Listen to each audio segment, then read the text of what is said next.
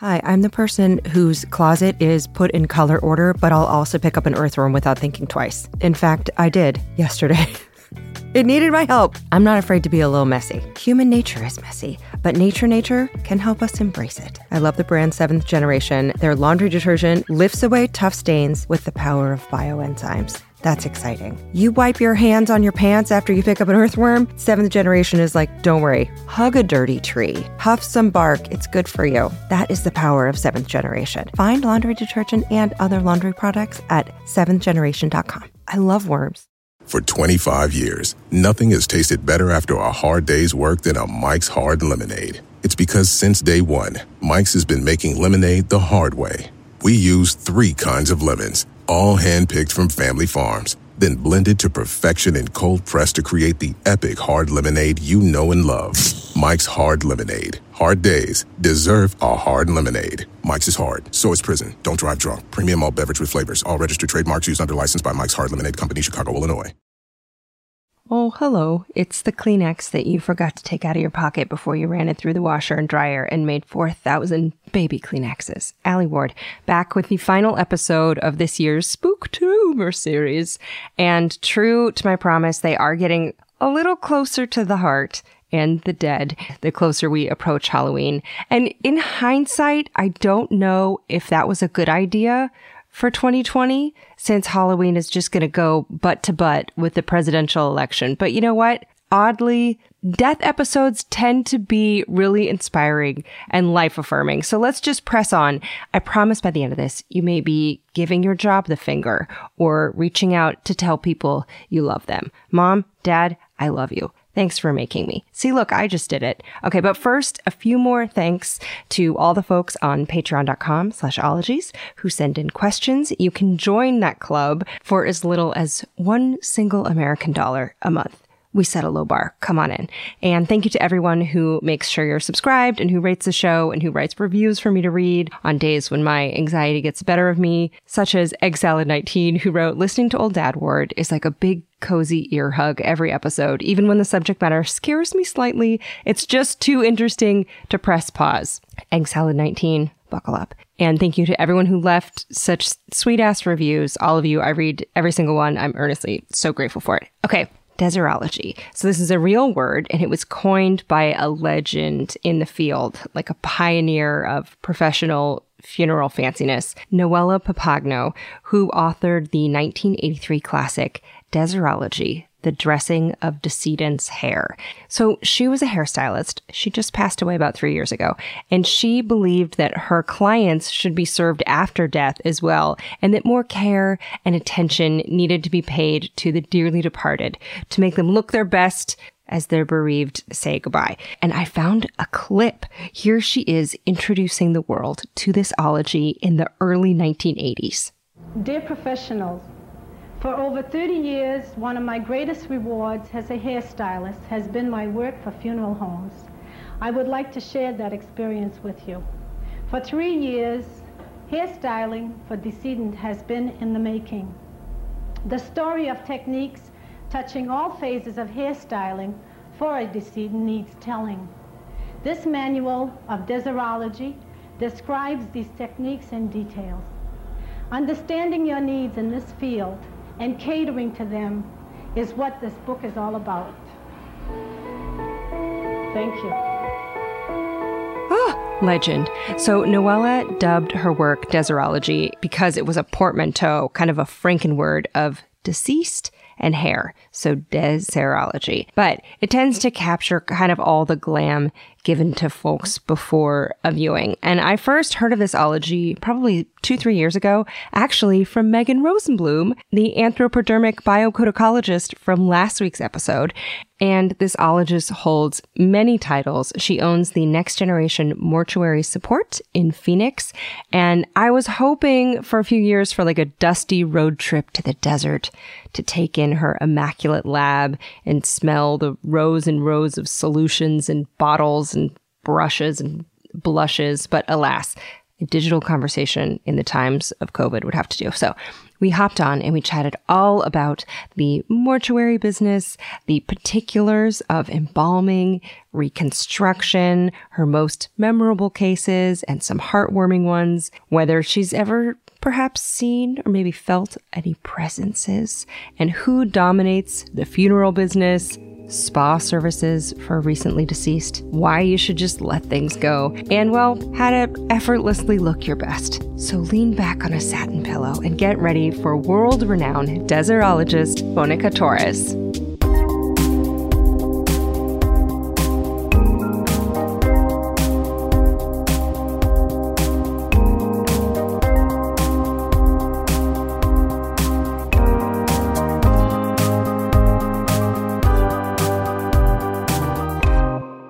Yeah, my name is Monica Torres, and I'm a licensed embalmer, licensed funeral director, postmortem reconstructive specialist, and deserologist. I know that's really long, but no, that's great. I've been doing this a while. And the pronouns you use? I'm a she. I'll go with she. My scholarship, actually, that I founded helps women and transgender individuals gain technical skills in funeral service and embalming and management skills. So that's something that's important to me to learn how that community is, what they're expecting from like the older, like more like experienced generations too. And you mentioned you were a deserologist. Yeah. Is that a word that gets used a lot? I know it was invented in the 80s, right? Yeah, that's right. That's right. It's not used a lot. If you're like a regular, just layperson that has no, experience in funeral service or embalming, it's not heard a lot. So don't feel bad because most funeral directors and embalmers have not heard of it either. Which came first? Were you more interested in makeup or were you more interested in funeral services? Yeah, I think those are really good questions because it seems like I get a lot of people asking me these questions on my social media.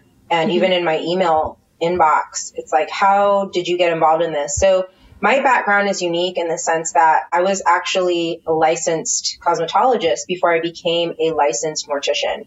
So I had a background already when I went into mortuary science and mortuary college in cosmetology.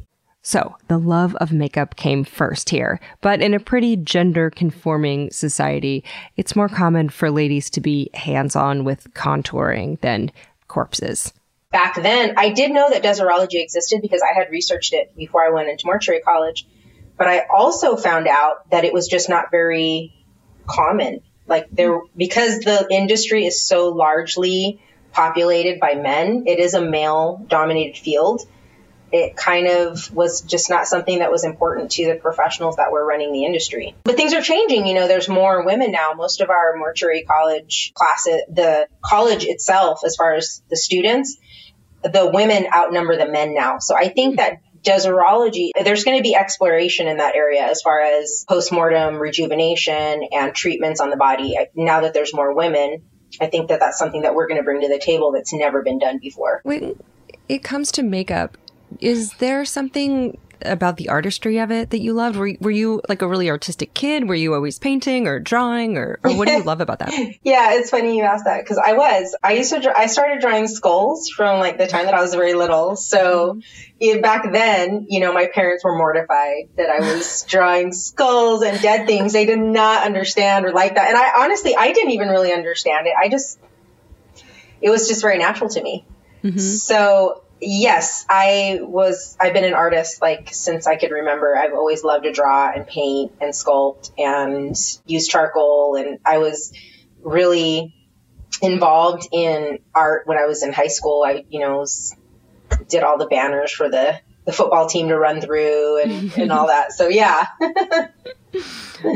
And how do you feel in general about holidays when the rest of society sort of dips into behind that curtain into spookiness? Like I grew up like goth, and so whenever I saw everyone being goth for like the week of Halloween, I'd be like, ugh, come on, we're out here every week. But how is it for someone who works in funeral services and in mortuary science? Is that a holiday that you're so over or not? It's so funny that you asked that because like growing up, I was always I was kind of a goth chick too. Mm-hmm. But that was just how I always was. Like I was always like that when I was from the time that I was very little, I just found beauty in the darker things in life. Halloween was like my favorite holiday for many, many years. And as I've gotten older, not just Halloween, but like a lot of the holidays, I'm so busy with work that my life doesn't stop for Halloween or Christmas or Valentine's Day. As a mortician, you know, we don't have holidays off typically. So it's hard for me to like embrace the the spooky vibes and stuff because it's my life. And I'm so busy serving families and other funeral directors. But I mean, I try because I know people expect me to. Mm-hmm. Like they're like, oh my gosh, you're like the death queen. Like you should have like the spookiest house. Every day is Halloween. Is Halloween in my world. You like that Ministry song, right? Yeah, exactly. Yeah, I always think about. Yeah. So. And what was it like for you to make that transition from the cosmetology side of it into mortuary services? What door opened to let you combine the two?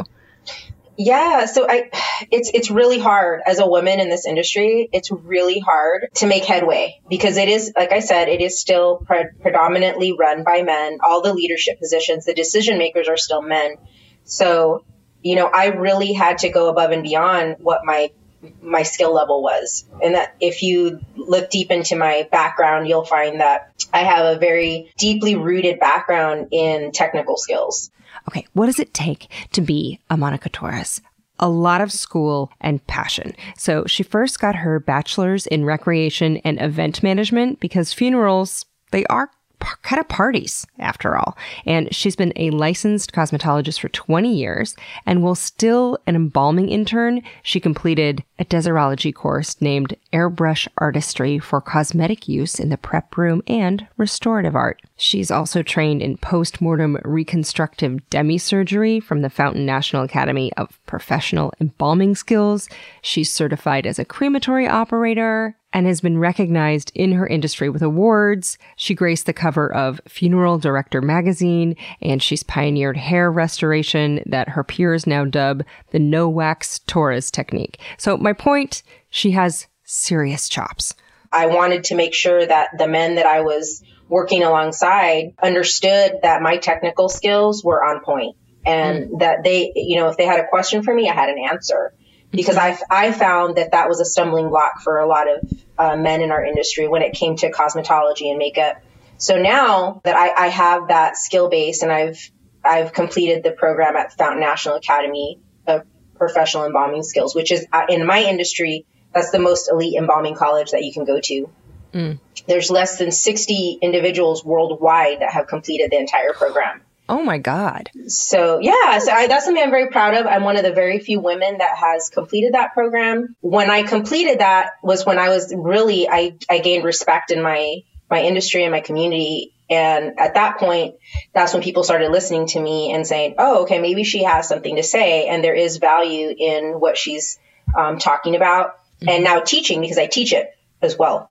Should you choose, you too can sign up for her easily accessible online courses, such as Everything You Ever Wanted to Know About Embalming But Were Afraid to Ask, Midnight Madness and Prep Room Tour, Progressive Deserology for the Modern Embalmer, and the toughest subjects like embalming the infant death, which next time you're having a challenging day at work, just think what deserologists are going through quietly behind the scenes of funeral homes all over the world. But actually, it's what is happening, I guess, backstage in the VIP area on stainless steel slabs.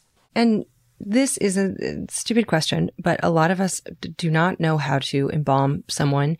Can you run through kind of in a nutshell, because I think so many people it's such a mystery what happens. Right. It is. What happens What happens, right?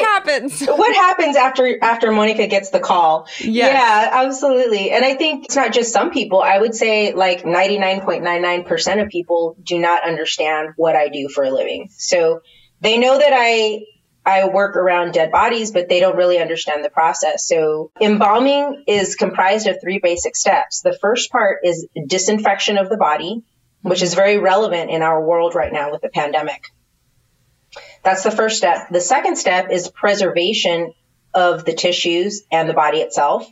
And the third step is restoration, which is the makeup part. That is the cosmetology part. So there's 3 steps. Yeah. Very simply put. And those post-mortem rituals and procedures have been happening for thousands of years, including mummification and other ways of preserving bodies. But injecting via arteries started in about the 1300s, but it really gained popularity in the U.S. during the Civil War, when fallen Union soldiers needed to be preserved for shipment home to be seen and then buried by their families. But back then, though, they used arsenic. They don't anymore. But once again, the whole embalming process is more than just a pitcher of fluids displacing blood. So let's break down those 3 steps further. There's disinfection, preservation, and restoration. The actual embalming process itself is, bathing. That's the disinfection process. We bathe the body. We disinfect the body with the appropriate disinfectants that we use to clear off all of the bacteria, the microbes, anything that's going to harm the embalmer or the family. We get rid of all that stuff. It goes down the drain. And then we move forward into the preservation portion, which is where we actually we're trying to remove the bacteria-rich blood from the body and replace it with a disinfectant-based preservative. And then I see the disinfectant where it knocks it out in 1 minute. And is there a way we can do something like that by injection inside or It's not bleach, though, or arsenic anymore. So what is the disinfection-based magic potion? Which is formaldehyde. That's the most, I guess I would say, the chemical that we have found so far that works the best for that process. So if we can get the blood out and replace it with that chemical formaldehyde, then the body is preserved and able to, it basically buys us time, right? Between the decomposition process and going back to dust. So that's the process. The blood goes down the drain. All of the fluids that come out of the body go down the drain. A lot of people are really surprised to hear that, but that's what happens. So they're worried about contaminants, right? Like, oh my God, all this stuff's going down the drain. And the one thing I want to say to all those people is they remember that we're working with disinfectants. Okay. So yes, it's going down the drain, but it's disinfecting as it's going down the drain. Yeah. So, formaldehyde, once it comes in contact with protein, which is blood and, everything that our body produces, it's returning to its organic state. So as far as like fear of contaminants and contaminating our soils and our water supply and all that, that's false. So that's a misconception that a lot of people have. Okay, quick aside. What else is in embalming fluid? Well, it's a cocktail, if you will, of formaldehyde, methanol, ethanol, and other solvents and wetting agents. And in the prep room, it's stored in something that looks kind of like if you had a frozen margarita machine. And each human person needs about 2 to 3 gallons of it flushed into and filling up their blood tunnels. But let's chat about formaldehyde. It's a naturally occurring compound. It's CH2O. It's all over the earth. We even produce some of it naturally in our bodies. And in its pure form, it's an invisible gas. And it has a smell that's been described as sweetly antiseptic, musty, and even pickle-like. But if it's in a solution, typically it's in the form of formalin. And it's used in a ton of industrial settings, especially in making resins and particle boards, but also in keratin hair treatments, like Brazilian blowouts, which I have had many, and I've been handed a rubber respirator at the salon, which is concerning, yet I continue to do it, despite formaldehyde being technically listed as carcinogenic. So folks who work with it are often at a greater risk for certain types of nasopharyngeal cancers and blood cancers and other irritations. But it certainly gets the job done when it comes to particle boards, glossy hair, and good-looking dead people. And then finally, the third part, the restoration part, the makeup part, that's the beautification and rejuvenation portion. That's the part that the family gets to see at the end. Notice the lifelike pigmentation. And not to bash any guys, because I don't want to do that. I learned from mostly men, but I feel like women have a lot to bring. We have a lot to bring to the table in that portion, because we are typically, as far as gender roles have been concerned for all this time, we've been kind of pushed into that, like, oh, you need to wear makeup and you all of the marketing is like, oh, buy makeup and wear makeup and do your nails and do your hair. So, we already have this preconceived notion of what beauty looks like. Yeah. Right. And it's a little different for, I think, men and women. So this whole time in a male-dominated field, is there like Harold, 65-year-old embalmer, doing makeup on, like a 19-year-old deceased patient? Absolutely. That's the standard right now. That's so weird. Yeah. And I'm sorry for this frank reaction, but I'm just saying, imagine a 19-year-old chick walking into Sephora and getting a makeover by someone who doesn't really like or wear makeup themselves. It's maybe a little weird, but it would be super weird if you looked around and everyone who worked at Sephora was also like that guy. You might be like, what's keeping ladies from doing this job? It's not weird because I'm sure Harold is good at it, but it's also like for that to be a male-dominated activity seems so odd to think about. It is. And I think that's honestly, and like I said, I don't want to bash any men or any of the people that have come before me, but I feel like that's why cremation has gotten this huge rise, and aquamation is like this big thing right now because people got sick of that, you know, they got sick of people that they're paying all this money for the service and the skill set wasn't there. Yeah. And a lot of the families were like, I can do a better job on my mom's makeup. Mm-hmm. So like I said, I don't want to disparage anyone's skill set or, their background or their history or whatever. But I think, things are changing and, like anything else, any kind of consumer product or service out there, like you need to know who to go to. Yeah. You need to know who to call. Like what hairstylist you want to go to, where you go to get your nails done. And when someone passes, like that's part of it. You need to know who to go to. What's their skill set? What do they specialize in? Mm-hmm. Who's the person in the back room? Right. And do you feel like in the work that you're doing, do you feel like you're serving the family and the friends and the loved ones of the person who's passed? Or do you feel like you're doing it for the person on the table? That's a really great question. And I'm so glad that you asked that. For me personally, I feel like I am doing my work for the family and the friends and the loved ones and the people that need that opportunity to say goodbye. Mm-hmm. The person on the table it's not necessarily for them, right? Basically what I'm trying to do is to preserve their dignity. Mm-hmm. And that may have been lost through cancer or a traumatic car accident, a murder, whatever.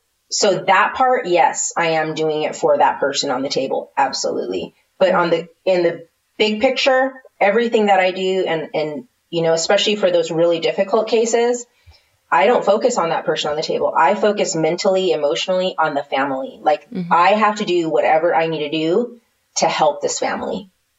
So that's how I separate that. You have to separate your emotion when you're working, especially on a traumatic case or a baby. Oh, I bet. What types, when you say a difficult case or a traumatic case, what kind of cases come to you? Or what's been a challenge that you really weren't sure you could get through that you ended up really serving the family well for? Well, there's so many. I mean, there's just so many ways that people die, right? Cancer can be traumatic for people. It can be a traumatic process, but also a suicide, gunshot wounds, hangings, overdoses. That's a really difficult process. It ravages the body. But then there's also infants and bodies that are decomposed.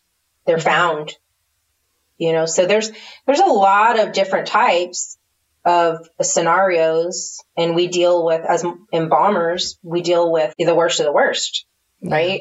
So you don't get to pick and choose and say, well, I'm only going to work on little old ladies that died of natural causes. Yeah. I'm from a Catholic family, and so we, for some reason, Catholics love an open casket. Have there ever been cases where the family has wanted to say goodbye visually, and it's something that maybe you wouldn't advise?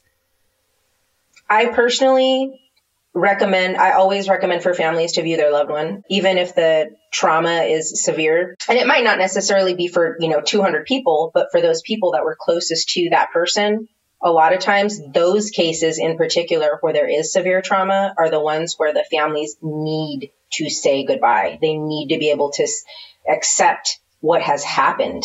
Because a lot of times it's a shock. They go to work in the morning and they don't come home.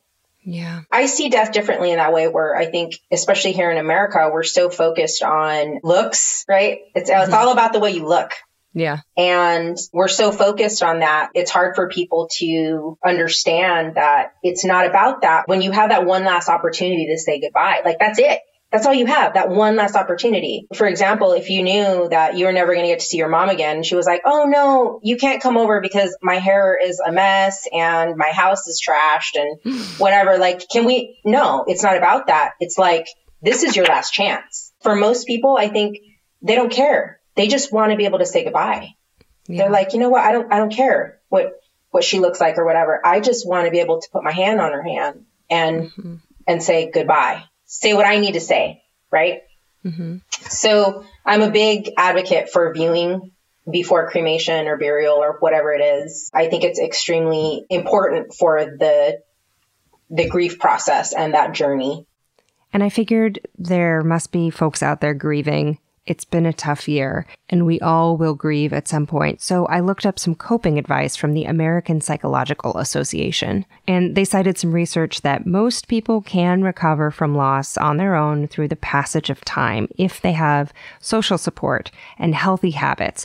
But also, they stress that there's no normal time period for someone to grieve. It's really individual. But one thing that was reassuring was they said that research tells us that it can also be the catalyst for a renewed sense of meaning that offers purpose and direction to life. They say it can really help to talk with friends or colleagues about your grief, and isolation or avoidance of your support systems can disrupt and really delay healing. So talk.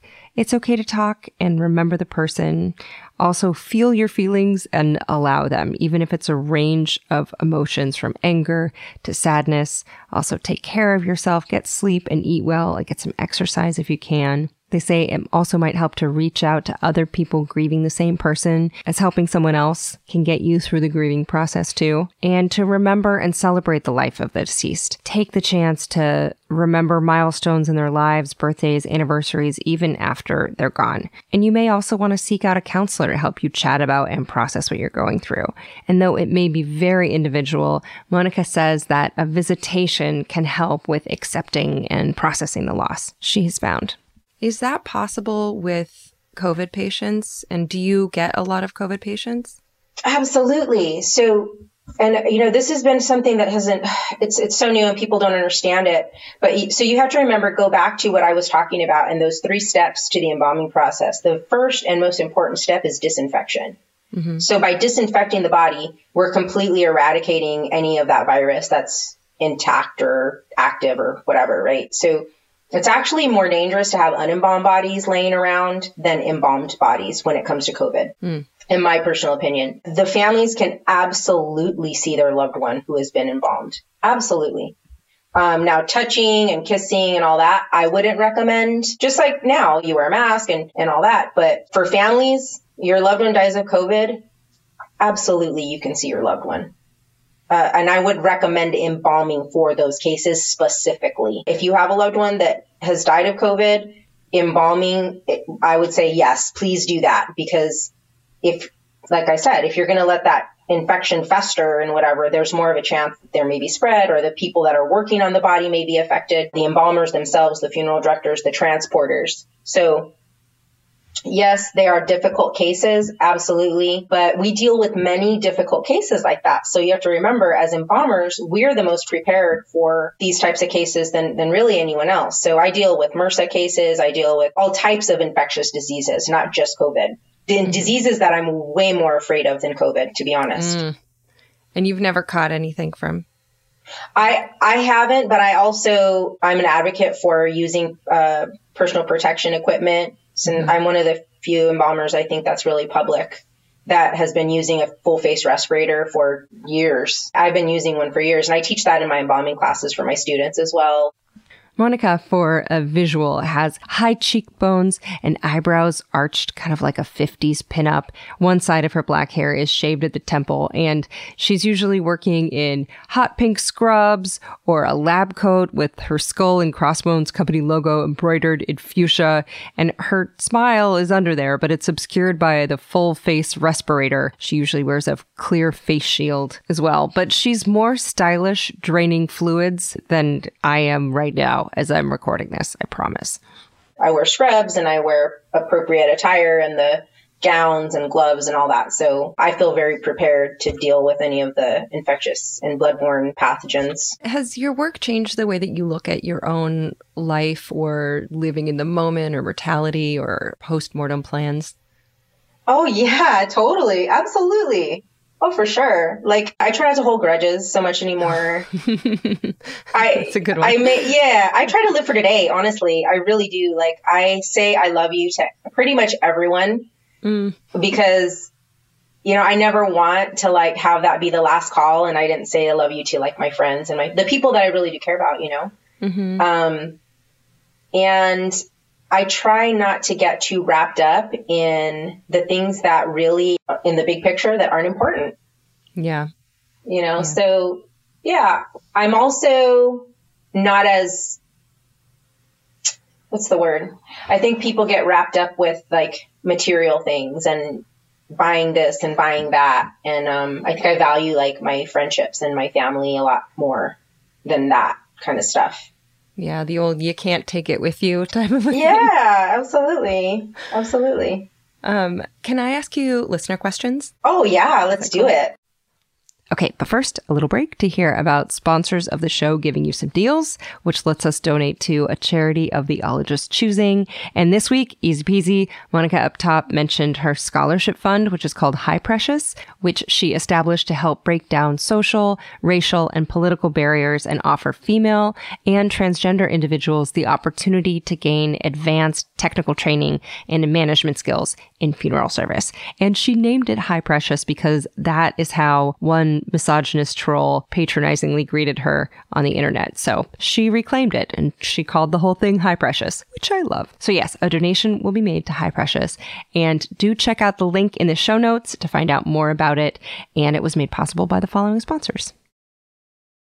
If you have gonads that are designed to fluctuate, you probably have some hormonal things that are bugging you. Y'all have listened to my field trip episodes. You know that my ovaries and I have needed to part ways over creative differences. And if you've dealt with jacked hormones, you've felt my pain. Maybe you would like a little bit of relief. And there's this thing called Hormone Harmony, and it's this formula. It's made with herbal ingredients that have been shown to reduce hormonal symptoms, whether you're dealing with perimenopause or menopause, or sleep issues, tummy stuff. Nothing like hormonal bloating. Love that. But Hormone Harmony, they have these science-backed herbal extracts. They're called adaptogens. They can help the body adapt to stressors, struggles like PMS and menopause. And people love Hormone Harmony. There's like over 17,000 reviews. A bottle is sold every 24 seconds. And it was really helpful for me to see other people who had similar issues who felt a lot better and had a little help from plants to deal with some uncomfy hormonal things. So for a limited time, you can get 15% off your entire first order at happymammoth.com. Just use the code Ologies at checkout. From my bod to yours. Ologies with Allie Ward is sponsored by Claritin. So luckily, for those that live with the symptoms of allergies, you can live Claritin Clear with Claritin D. This is designed for serious allergy sufferers, and Claritin D has 2 powerful ingredients and just 1 pill that relieve your allergy symptoms and decongest your nose so you can breathe better. It's this double action combination of prescription strength allergy medicine and the best decongestant available. Relieves sneezing, a runny nose, itchy and watery eyes, and itchy nose and throat, and sinus congestion and pressure with ease. Just boom, down the hatch. You can get non-drowsy relief of allergy symptoms. And with Claritin D, you can still make the most of your day without compromise or looking like you've been crying. Are you ready to live life as if you don't have allergies? It's time to live Claritin Clear. Your pod mother, Jarrett, terrible allergies, and was recently shooting an indie movie that was filming in a house that had 7 cats. Guess who's allergic to cats? Him. So yeah, we always have Claritin in like each of our cars. Essentially, Claritin D is is the third in our relationship. It's fast and powerful relief. It's just a quick trip away. Find Claritin D at the pharmacy counter. Ask for Claritin D at your local pharmacy counter. You don't even need a prescription. Go to Claritin.com right now for a discount so you can live Claritin Clear. Use as directed. This show is sponsored by BetterHelp. Listen, we're all carrying around just a backpack of stressors and sadnesses. When we keep them all zipped up and the load gets heavier, it can start to affect us negatively. You start to feel misunderstood, sad, resentful. A safe place to unpack that is, you guessed it, therapy. Therapists can help you dump out your bag and work through the heavy garbage that's weighing you down, in my case at least. I've used BetterHelp. They have definitely helped me understand that pushing my feelings down does not actually make them go away. It makes them feel worse. So if you've been thinking about starting therapy, give BetterHelp a try. It's entirely online. It's designed to be convenient and flexible. It's suited to your schedule. You fill out a brief questionnaire to get matched with a licensed therapist. It's so much faster and easier than trying to hunt down a therapist from just online listings and cold calling. That's one thing I love about BetterHelp. And if for any reason you're not vibing with your therapist, you can switch anytime, no additional charge, no drama. So unburden yourself and trauma dump onto someone who's trained for this. So get it off your chest with BetterHelp. Visit betterhelp.com/ologies today to get 10% off your first month. That's BetterHelp, HELP.com/ologies. Oh, KiwiCo. We love you. Kids love you. Parents love you. Uncle Allie's love you. Here's the deal. So whether you're staying at home or you're heading out on some summer explorations, KiwiCo is inviting kids, also kids at heart, that's you, to enjoy their first ever summer adventure series. So kids from 2 years old to teens can receive 6 hands-on science and art project kits over 6 weeks. They have something for everyone. They have different topics for each age, whether your kid wants to explore space or learn about dinosaurs. And I've heard from my parental friends that summer can be a little challenging to keep the kiddos busy. KiwiCo's like, we did the legwork for you. And the Summer Adventure Series is this personalized experience with super fun activities like a bottle rocket kit where kids can build an actual bottle rocket. And you can either receive all of your summer adventure crates at once or weekly for 6 weeks. I think it's so amazing that they have different crates for different ages, everything from the great outdoors that has like giant bubbles or a window garden to a trebuchet kit for ages 9 to 14, an entrepreneur where you can do textured clay projects. If you have kids, if you know kids, keep them occupied and learning and having fun this summer with KiwiCo. And you can get 20% off your summer adventure series at kiwico.com/ologies-summer. That's 20% off your summer adventure at kiwico.com/ologies-summer. Oh, have fun. Okay, now on to your dark and sunny and curious questions. Yeah, I let them know you're coming on the show. Oh, and they great. were excited. So they submitted like hundreds of questions, and I've boiled them down to the most popular. So Melanie Baker, Jessica Morgan, Emily Tudorace, Amy Meager, Grace Robichaud, Lynn and Dory, Jennifer Lowe, a lot of them all had questions about the type of makeup that you use, and they want to know if you use your own makeup or if you use makeup that belonged to the deceased. Are there different like specific brands if you're working with a corpse? So yeah, what do you use? What's in your kit? Yeah. Okay. So everybody wants to know this. So every case is different for those that are listening. Every case is different. And I do always ask for the family to bring that person's makeup in because that is super helpful. Like, you know, if you're a woman that wears makeup, you know, it's like that a lot of women's lifeline, right? Mm-hmm. So yes, absolutely. I ask for people to bring in the person's makeup. However, dead bodies, we use a makeup that is non-thermogenic, and that's what works best on dead bodies. There is no heat being produced by the body. So a lot of the makeups that we use as women in our everyday lives don't really have the same reaction. So what I try to do is I use my non-thermogenic makeups. Right now, I've started to use a product by Lola 7.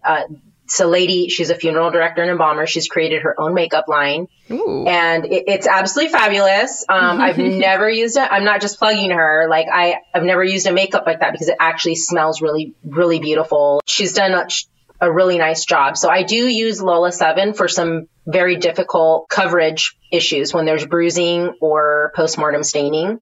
Postmortem staining? I just looked it up, aka livor mortis or blue death, is when blood pools in parts of the body and leaves a dark, mottled purple splash under the skin. Monica makes sure that clients on her table get the good stuff to cover it up. Because drugstore zit concealer, get out of here. You're not going to do the job. And then I also use my traditional mortuary pigments that our old school chemical companies make. Dodge Company is known for their cosmetics line, and I use theirs quite a bit as a base. And I also use a product called Necrometics and PMRC. So those are kind of like special effects makeup to cover any kind of major like camouflage. I also use an airbrush when it's needed.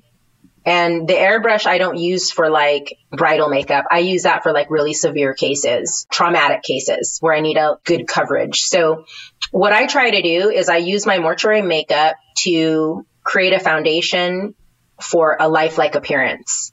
So I basically am just bringing them up to an appearance of like maybe when they got out of the shower and they're getting ready to put their makeup on. So fresh and so clean. And then after that is when I take their makeup bag out and then I work my magic with their makeup. Aww. Do you ever have to ask the family, like, of these lips, how do you know if someone would want a bold lip for their goodbye or like a peachy nude? Exactly. So what I try to do is when I sit down with the family, I ask them for pictures. And I say, find a picture that you really like, your mom's, your sister's, your brother, whoever, how you really like their makeup. And you bring me that picture and I'm going to try and recreate that. So if you want your mom's hair to look this certain way, but her makeup to look another way, then I need 2 different pictures. Right.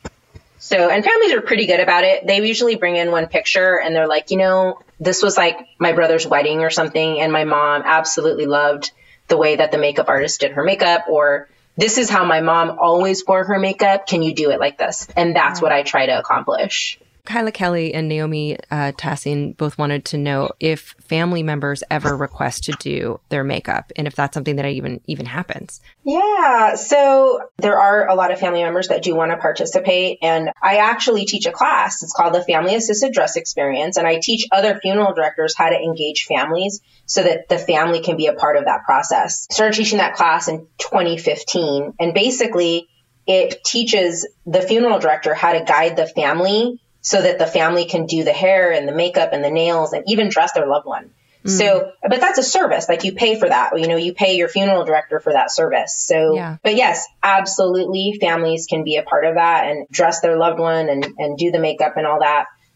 The one thing I would recommend is that, you know, they ask that the funeral director or embalmer to help them through that process, because it's not only technically can be difficult with discoloration after death and the condition of the skin after death, that can be difficult. And an embalmer is trained on that, you know, on how to work with those challenges, but also emotionally.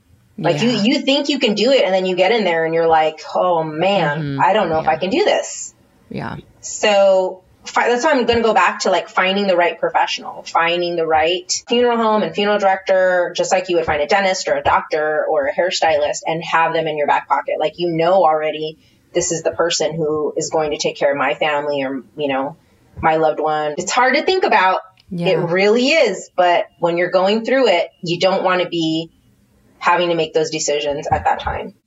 So read some Yelp pages. Ask your most goth friends, or maybe the people in your life who like voted early and have an earthquake kit and just generally have their shit together. Have you ever had anyone interview you while they're still alive? What do you mean? Like to say, hey, things aren't looking so great. Oh, yes. I want you to do like makeup. for prearrangements and whatnot. Absolutely. So like many people don't realize that funeral directors often do prearrangements. And so you can prearrange your funeral with your funeral director. So absolutely. I have families that come in and talk to me and say, hey, Monica, I want to plan everything now so that you know exactly what to do when I die. And you're like, I looked amazing here. I'd like a smoky eye. Absolutely. And they choose everything. They can choose their casket, or whether they want a shroud, or if they want a bronze casket, or if they want to be cremated. And like, we do everything. All the details. You pick the urn. If, say you don't want a funeral hearse, say I want to be in a horse-drawn carriage. Oh, fancy, fancy. So we can plan all that in advance. You can even pay for it in advance too with like funeral insurance. A lot of people don't know that. But the one thing I would say is that you don't have to pay to do funeral arrangements. And a lot of people have that misconception that they have to pay for their funeral if they go and talk to a funeral director about that. And that's not true. Oh, you can pay later. Yeah, you can go in and you make, and funeral directors love that because then it's just so much like they already know what to do. Yeah. They already know. They pull your file and this is what, you know, Shelly wants. And we already talked about it. Her signature's right here. That takes the pressure off the family. They don't have to make decisions. All they have to do is pay. Just pick up the tab, pre-ordered it. Yep. It's like it's like ordering Indian food. Yeah. Like I already chose everything. Just pick up the tab. Yeah, you can even do it online. I have colleagues that do it online now, so families don't even have to go in the funeral home. Oh my gosh, that's so smart. I mean, on that note, I got so many questions from so many amazing listeners. Jacob Blizzard, first-time question asker. Have you ever prepared a full clown in makeup? Jeffrey Bradshaw wants to know, has anyone ever asked to be made up as a character? This is one question. JV Hampton Von Sant wants to know, if I wanted to say be buried looking like a Dolly Parton drag impersonator, is that a request? Taryn wants to know if they could go out in drag makeup. And I really loved this one question. Shout out to patron Felix Wolf, who asked, do you try to mimic the makeup style or aesthetic of the deceased? As a queer freako, I would want my makeup to reflect what I wore in my life and not an idea of normal makeup. Felix, I love you. Yeah. Is that cool? So it's totally cool. But like I said, you have to find the right funeral director. Right? Because politics play a big deal in everyone's life. You want to make sure that you're going to somebody who understands like what you want and that they also respect your own views and the way that you live your lifestyle. So like, for example, my best friend David passed away from cancer a few years ago. When they told him you're terminally ill, he came to me and he's like, I want to plan all this out. And so we started doing that. And he was gay. He was a gay man, but he was like not just a gay man. He was like a fabulous gay man. And like everybody knew that. His nickname was Barbie. And yeah, so everybody knew how fabulous David was. And I wanted to make sure that he went out just as fabulous as he could. And so we talked about that. And he's like, Monica, he's like, please, oh my God, please do not let me go out without a tan. And because he loved to be tan, and he lived in Florida and he loved to be tan. And, you know, he was like, make sure that my highlights are on point and please make sure that I have a tan. And so we did that. Like I made sure that I gave him a spray tan. And he wanted glitter all around his suit. He had a white suit that he picked out and this like beautiful bright colored shirt. I made sure he had glitter on the flower. I made him a flower corsage and it had like glitter on it, and made sure that his highlights were like on point. Yes, if you want to look like Dolly Parton, you can do that, but you need to call Monica. You need to call me. You need, you need to find a funeral director. Really though, you need to find a funeral director that understands that and that they can offer you that service that you want. So it just takes a little bit of legwork, but absolutely it can be done. If you want to look like a cartoon character, if you want to go out and cosplay or whatever, like, yes, you can do that. But you need to, first of all, you need to express that to your family and make sure that your family understands. You need to have it in writing, and you need to find a funeral director that's going to honor your wishes and that has the skills to do that, because, you know, not everybody can do drag makeup. It's not easy. You're born naked and the rest is drag. So no. It's not easy. So you want to make sure that you have the right people in place. If that really truly is your wish, you need to put it in writing, make sure that you have the right professionals in place and that your family fully understands your requests. Absolutely. Several people, Tammy Fortin, Molly Rose K. Siebert, Heidi Stushnoff, and Elaine Lemerande, who's a first-time question asker, wants to know, HBO series 6 Feet Under, did they get it right? Was it flim flam? Why do people have to die? To make life important. Heidi wants to know if you ever imagine having full-on conversations with the deceased. Or Tammy wants to know, do you ever just talk to the person while you're doing them up, either out loud or in your head? Yeah, so those are all like really common questions that I get. First of all, I'm sorry to disappoint you all. I never watched 6 Feet Under. Sorry, I just don't. I don't watch shows like that. I'm like a super nerd. Like I watch like really like documentaries on like the history of food or something. Like I'm really into nutrition and fitness. So I typically spend time like, watching those kind of shows or like history. So sorry. I don't know if they got it right or not. As far as conversations with the dead. Yeah, I do. I do have conversations with them sometimes. My most favorite one would be like, help me help you. If I have a body that's, giving me a hard time and I'm not able to like really get the effect that I'm going for, I tell them like, help me help you. Aww. Or, sometimes I'll say, we're going to get you where you're going. Like I'm going to help your family through this and you're going to look beautiful. That's something I do a lot is I'll be like, you're going to look so great. You're going to look beautiful. And I don't know if that's more for me, but, yeah, I do. I have those kind of like little conversations every once in a while. Mm-hmm. For sure. It's lonely in there. Yeah. A few people had some questions that I'm sure you get a lot that they're probably afraid to ask, but Molly and Sadie want to know eyeballs. Do you have to close them? Do you have to sew? Like in lips, Karen wanted to know this. Do you have to close the lips or the eyes? How does that work? Yeah. Okay. So that's super technical and a lot of people are weirded out by that kind of stuff. But so sometimes I'll get a body in and their eyes are already closed and their mouth is closed. And so I don't really have to do anything. 90% of the time, we do have to close the people's eyes and we do have to close their mouth. And so there is a surgical procedure that we do and it's a suturing procedure. And you have to think of it like you're going to the dentist. Like people get so weirded out about it, but I'm like, you guys, this is plastic surgery on the dead. That's all it is. Okay. So basically it's a surgical procedure where we go in and we suture through the nose, the septum and down into the mouth and close the mouth that way. So obviously we're not using any like painkillers or anything because the person is dead. But yeah.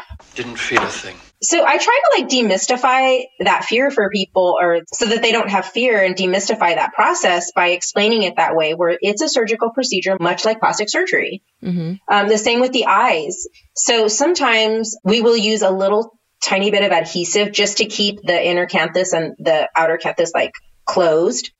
Acanthus, side note, is a corner of the eye. And also, I just read that some deserologists might use eye caps under your lids. They look like large plastic contact lenses, but they have spikes on one side to keep the decedent's eyes closed, like they're in deep sleep.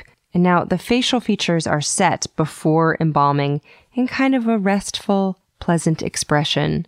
Although it has kind of left me wondering if anyone's ever been asked to be presented if they're just like mid-afternoon nap with a rumpled shirt and a remote control in one hand, maybe a pool of drool on a couch cushion under their head. Anyway, sometimes they do dab a little glue to keep you from looking alert. It's not what you want. Not always, though. If the embalming process goes very well, you don't have to use any kind of adhesive at all. So that tissue will firm in that position, which is what we're really after. Okay. Yeah. Ooh, I didn't know that. Yeah. Do they die with an expression on their face? Sometimes. Yeah. Yeah. Sometimes I'll get somebody in that has a little smirk or something like that. And usually by the time the person has gotten to me at the mortuary, any kind of rigor mortis has gone away. And so they're in a natural, position. And not that this was something I thought I would ever learn, but there are stages that the body goes through after your spirit flies off into heaven filled with frogs and friendly possums and your grandpa and all you can eat lactose-free gelato and hammocks. So the first stage after you die is pallor mortis, where circulation stops and skin looks lighter and pallid. Then there's algor mortis, where the body comes to ambient room temperature, just cools off like leftovers. And then rigor mortis, in which the muscles stiffen from a lack of ATP to relax them. And this rigor mortis stage starts about 12 hours after death. It lasts a few days, and then the muscles begin to decompose and the body relaxes again.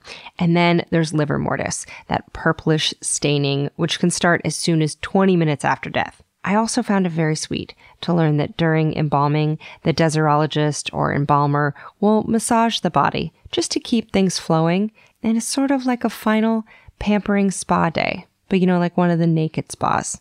But yes, Monica says that by the time she works on them, the limbs and the muscles are pretty flippity-floppity chill. Those are not her words. But yeah, people die with their mouth open a lot. I mean, you relax, every muscle relaxes. So, we do kind of like when you're sleeping, sometimes you sleep with your mouth open. It's kind of the same thing. Catching flies. We've all done it. Yeah. No horrified looks though. I don't really have recollection of any like horrified expressions. Oh, that's good. Yeah. Okay. I was worried about that. I was like, yeah, no, that's not something that I've seen. And then Wendy Miles and Lulu Hall both wanted to know if there is a smell or if that is even an issue. I guess also you're wearing a mask. So is that a thing? The smells are, yes. So that is one thing for sure it's definitely like decomposition has a smell and dead human bodies have a smell, much like when you walk into the hospital. So those smells from the hospital, they do carry over into the mortuary. So there is, the bodily fluids that are produced. Yeah, all of that. Very clinical hospital smells. And then that's paired with the smells of decomposition. I try to explain it to people, like if you've ever had a steak in your refrigerator and gone away for the weekend and you come back and you open the refrigerator up and you're like, ooh, that's definitely like there's something bad in there. Smell this. So that smell is kind of like what it's like, but on a grand scale, right? Yeah. So I think it's important also to point out that the embalming process retards that smell.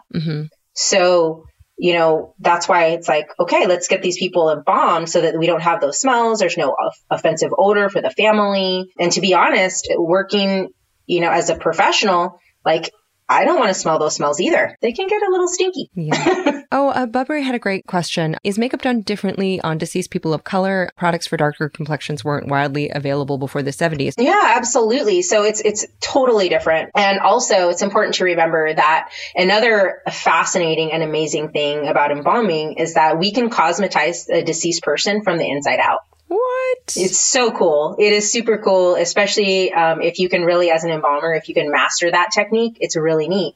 So what we do is we add a dye additive to the embalming fluid. And whether that person is Caucasian or Black, we have different types of and colors of dye that we can use.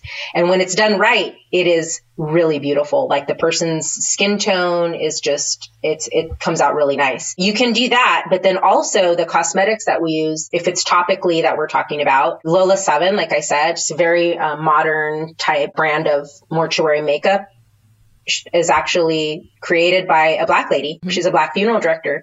And so that was something I think that she brought to the game that was really valuable to me, is that she brought different palettes of different complexion types. Cool. Oh, and if you want to look up Lola 7, the 7 is spelled SE7EN, and they're on Instagram at Lola 7 Cosmetics. I started poking around their cosmetics site, and for a sec I was like, oh, that's a great coral lip palette. And then I remembered it will hopefully be a very long time before I get to wear it. So yeah, I have all of her palettes and I have, so any kind of complexion, whether they're Black or Asian or Hispanic or Caucasian, I have all of those different types of foundation colors. Oh, that's great. Yeah. But I do have to say, I do try to cosmetize through internally first, because less is more when it comes to mortuary makeup, in my opinion. And I guess that's also just a good lesson. Like, if you want your skin to look great while you're alive, drink a lot of smoothies. Yeah. A lot of vegetables. Take your vitamins. Hydrate. Exactly. I feel like the best skin cream is just drinking water. You're absolutely right. I have to agree with you on that. A few people wanted to know if you've had any really strange requests. Cassie Flint and Ariel Jade asked if you've just had like a really strange request that either caught you off guard or was a challenge. Yeah. So I think the most interesting and strange request was I had a young lady who passed away, and she was an exotic dancer. Obviously, like a young girl, very beautiful. And she didn't really have a family. So her work family was like the people that were taking care of her arrangements. And they wanted to have her prepared in her costume, like her dancing costume. So, and I'm fine with that. I mean, I will honor anyone's wishes within reason, right? But the issue that I had was that, it's so much of her skin that was showing that's a lot of makeup and it was a challenge because of the decomposition process and the way that the body, breaks down. A lot of that we can camouflage under clothing as morticians. So, right. I was like, you guys, I don't know if that's really I don't know if that's the best idea. Like, that's really, that's a lot of skin, that's going to be showing. And her body wasn't in the best condition as it was, as far as the place that she was in the process of decomposition. She wasn't in a great place. However, I wanted to do that for them. I just didn't think it would be the best, last memory for them. And so once I explained it to them and this is going to show, and they were like, oh yeah, no, yeah, we don't want that. Yeah. So, I think just having that open conversation with them of this is what you're going to see is it makes people's minds up for them when they have that conversation and they're like, oh, I didn't think about that. Y'all. Friends do become family, and this story just socked me right in the guts. So I hope her molecules have fed mushrooms and flowers and worms that feed birds that sing in the sunshine. She deserves it. I want to cry. How did it turn out? What did she end up wearing? Did she end up wearing a dress? Or? Yeah. We put her in a really pretty, shimmery dress. It was one of her costumes that she had. It just had more coverage. Mm-hmm. Oh. So yeah, she ended up looking really pretty on her special day. Yeah. But I did have a magician one time. Really? So that was kind of cool. Yeah, and it was a funeral of all magicians. Oh, so that was kind of cool. And they did a really nice send off for him. They had his little hat and his little bunny and everything with him. Wait, hold the phone. Did they bury the magician with his bunny? The bunny was alive. Yeah. Oh yeah. But not buried with him alive. No. But he was there for the service. Oh. Yeah, he was with him and he was there for the service. Yeah, absolutely. Emotional support. Yes. Oh my gosh. Did you have to hide a bunch of scarves in his sleeves and all that stuff? Amazing. Yeah. You got to know some real magic tricks, I'm sure. Oh, it was one of the most memorable funerals that I've had, and all the magicians that were there, and it was definitely one for the books for sure. Oh, what a party. Corin and Jen Borlick and Me Handlebars want to know if you've ever had anything spooky or downright weird happen, any unexpected surprises, or if you've ever kind of freaked yourself out. Spooky or unexpected surprises. Unexpected surprises would be the last day of service. I worked my buns off all week trying to get, this body prepared and the funeral running and everything perfect. And then the day of the service, the family has no money to pay. So I would say that's probably the one that I'm oh my God, I had to, now what? But, I would say I know what people are after, and spooky, I don't really have any of those stories. It's not like that. I think people get so caught up in the movies and what they see on TV that they don't realize it's really a hospital setting. Mm-hmm. It's like a hospital setting. And so it's very clinical, and we have our cooler. Yes, there's, bodies in our cooler, but I'm so busy that I don't have really time to think about spooky stuff. I think people think that we have one body and that's it. When we, in reality, we probably have, we're processing between 5 and 20 bodies at a time. Wow. And are you going from one to the other, depending on stages and stuff? Mm-hmm. Wow. Yeah, absolutely. Absolutely. So yeah, I know. I wish I had some spooky stories. I wish I had oh yeah, this one time, this guy, sat up and he started talking to me, or, but it's just not, it's just not. That's good. I think that's good. I think that helps people. Yeah. So I guess don't be afraid of funeral homes or dead people. Dead people who are literally chilling in fridges right now were probably afraid of dead people while they were alive. And they're just someone's cousin or girlfriend or mom or coworker or mailman. And they all had birthdays and got excited about donuts in the break room and had favorite songs and a smell that reminded them of a first love. So Monica is there to make sure that they look amazing at the last party they'll ever host. Kind of a bon voyage to the great beyond. But it can't all be smooth sailing for her. And the last questions I always ask, what is one thing about your job that is the hardest, or something that's annoying or petty? What's one thing that you hate? So my one thing I would say that's really, it's hard for me is that the misconceptions about embalming, what it is and why we do it, and why, there's a lot of, I want to really truly drive this home to your listeners, is that there's a lot of propaganda on the internet right now about like embalming is bad for the environment and it's bad for this and it's bad for that. And it's not. The people, stop listening to embalming advice from people who don't embalm. You're not going to listen to like take advice from a hairstylist when you're trying to get a root canal done. Yeah. So a lot of that is just, it gets under my skin, is that there's a lot of misconceptions about the embalming process itself. Gets under her skin. That's dad worthy right there. Bravo.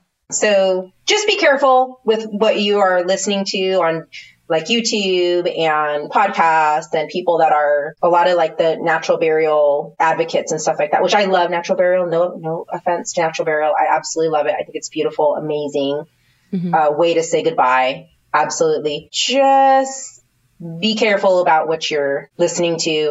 And of course, just dad word jumping in to say that opinions really differ on this topic, as you can imagine. Plenty of websites say that embalming fluid is a disgrace to our poo-filled sewage systems. But I did find a 2011 paper from the University of Johannesburg titled The Effect of Formaldehyde Use in Sanitation, which stated formaldehyde does not raise any serious human health or environmental concerns, provided it is properly handled and stored.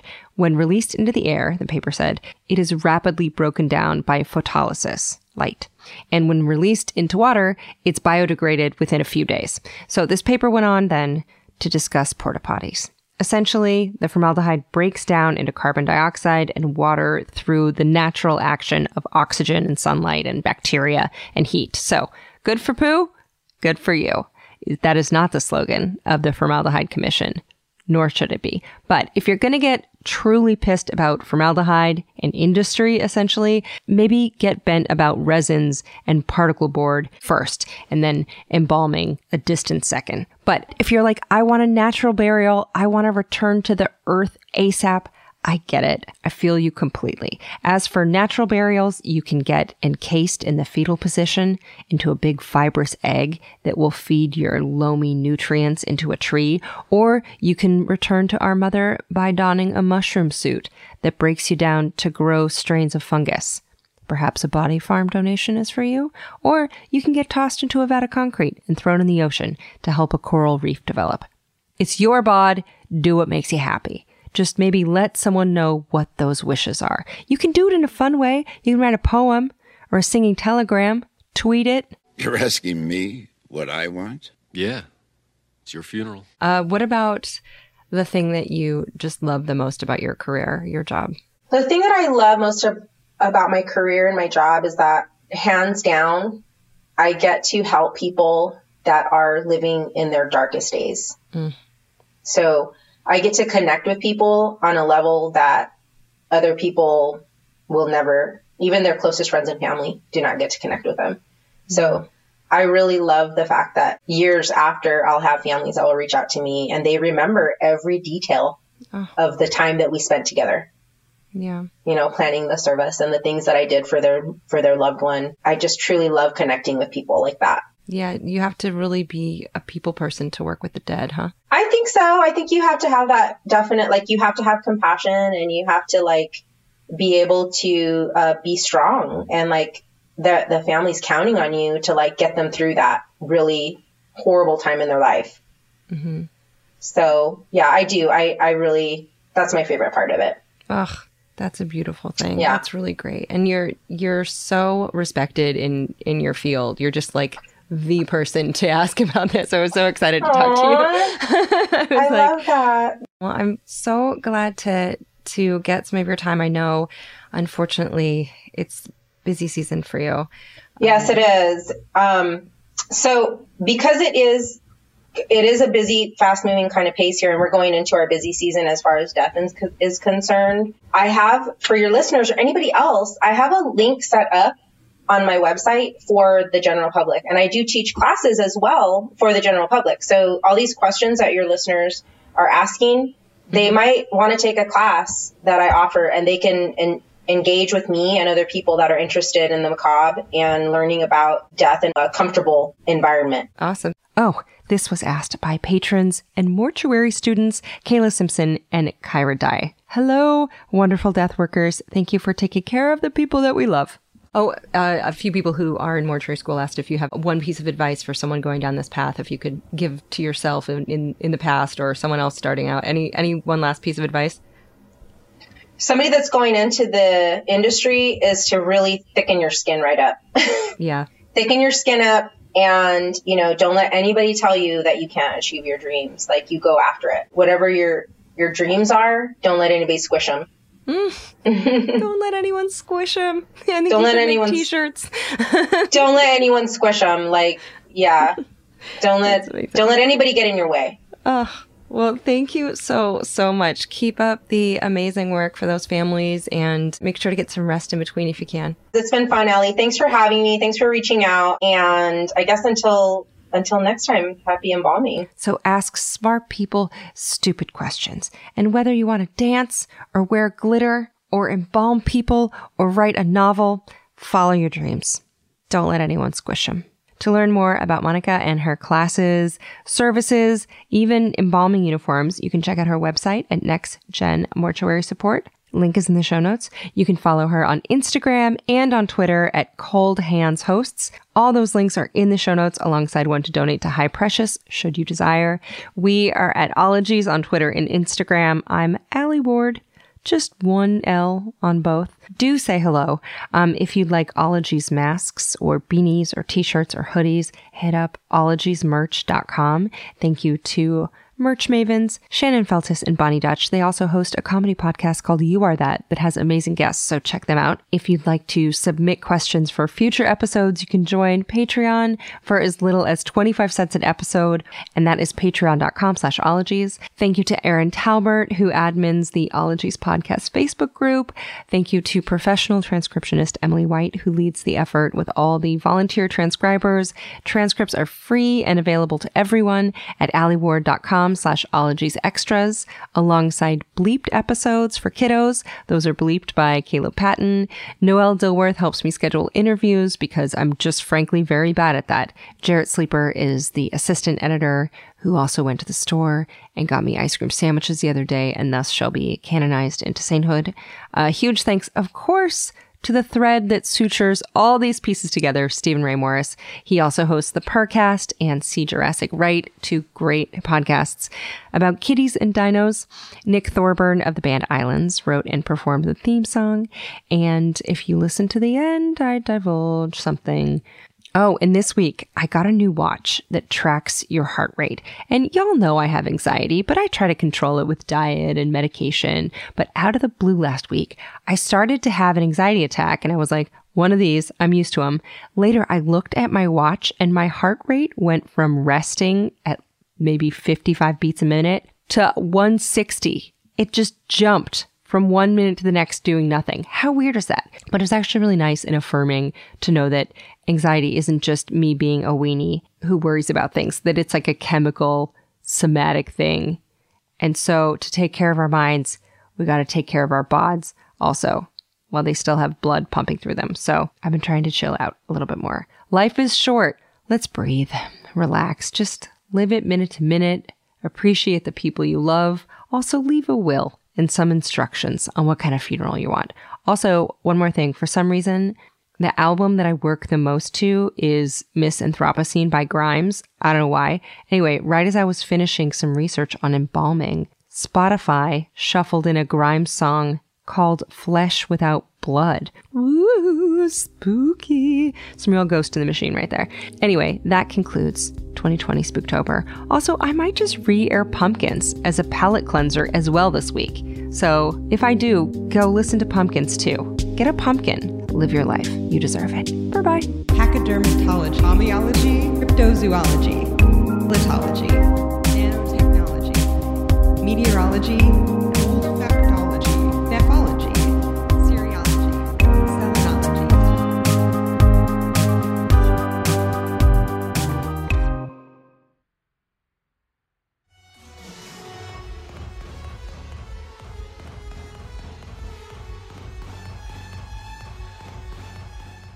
For 25 years, Mike's has been making lemonade the hard way. Mike's Hard Lemonade. Hard days deserve a hard lemonade. Mike's is hard, so is prison. Don't drive drunk. Premium malt beverage with flavors. All registered trademarks used under license by Mike's Hard Lemonade Company, Chicago, Illinois. Angie's List is now Angie, and we've heard a lot of theories about why. I thought it was an eco move. Fewer words, less paper.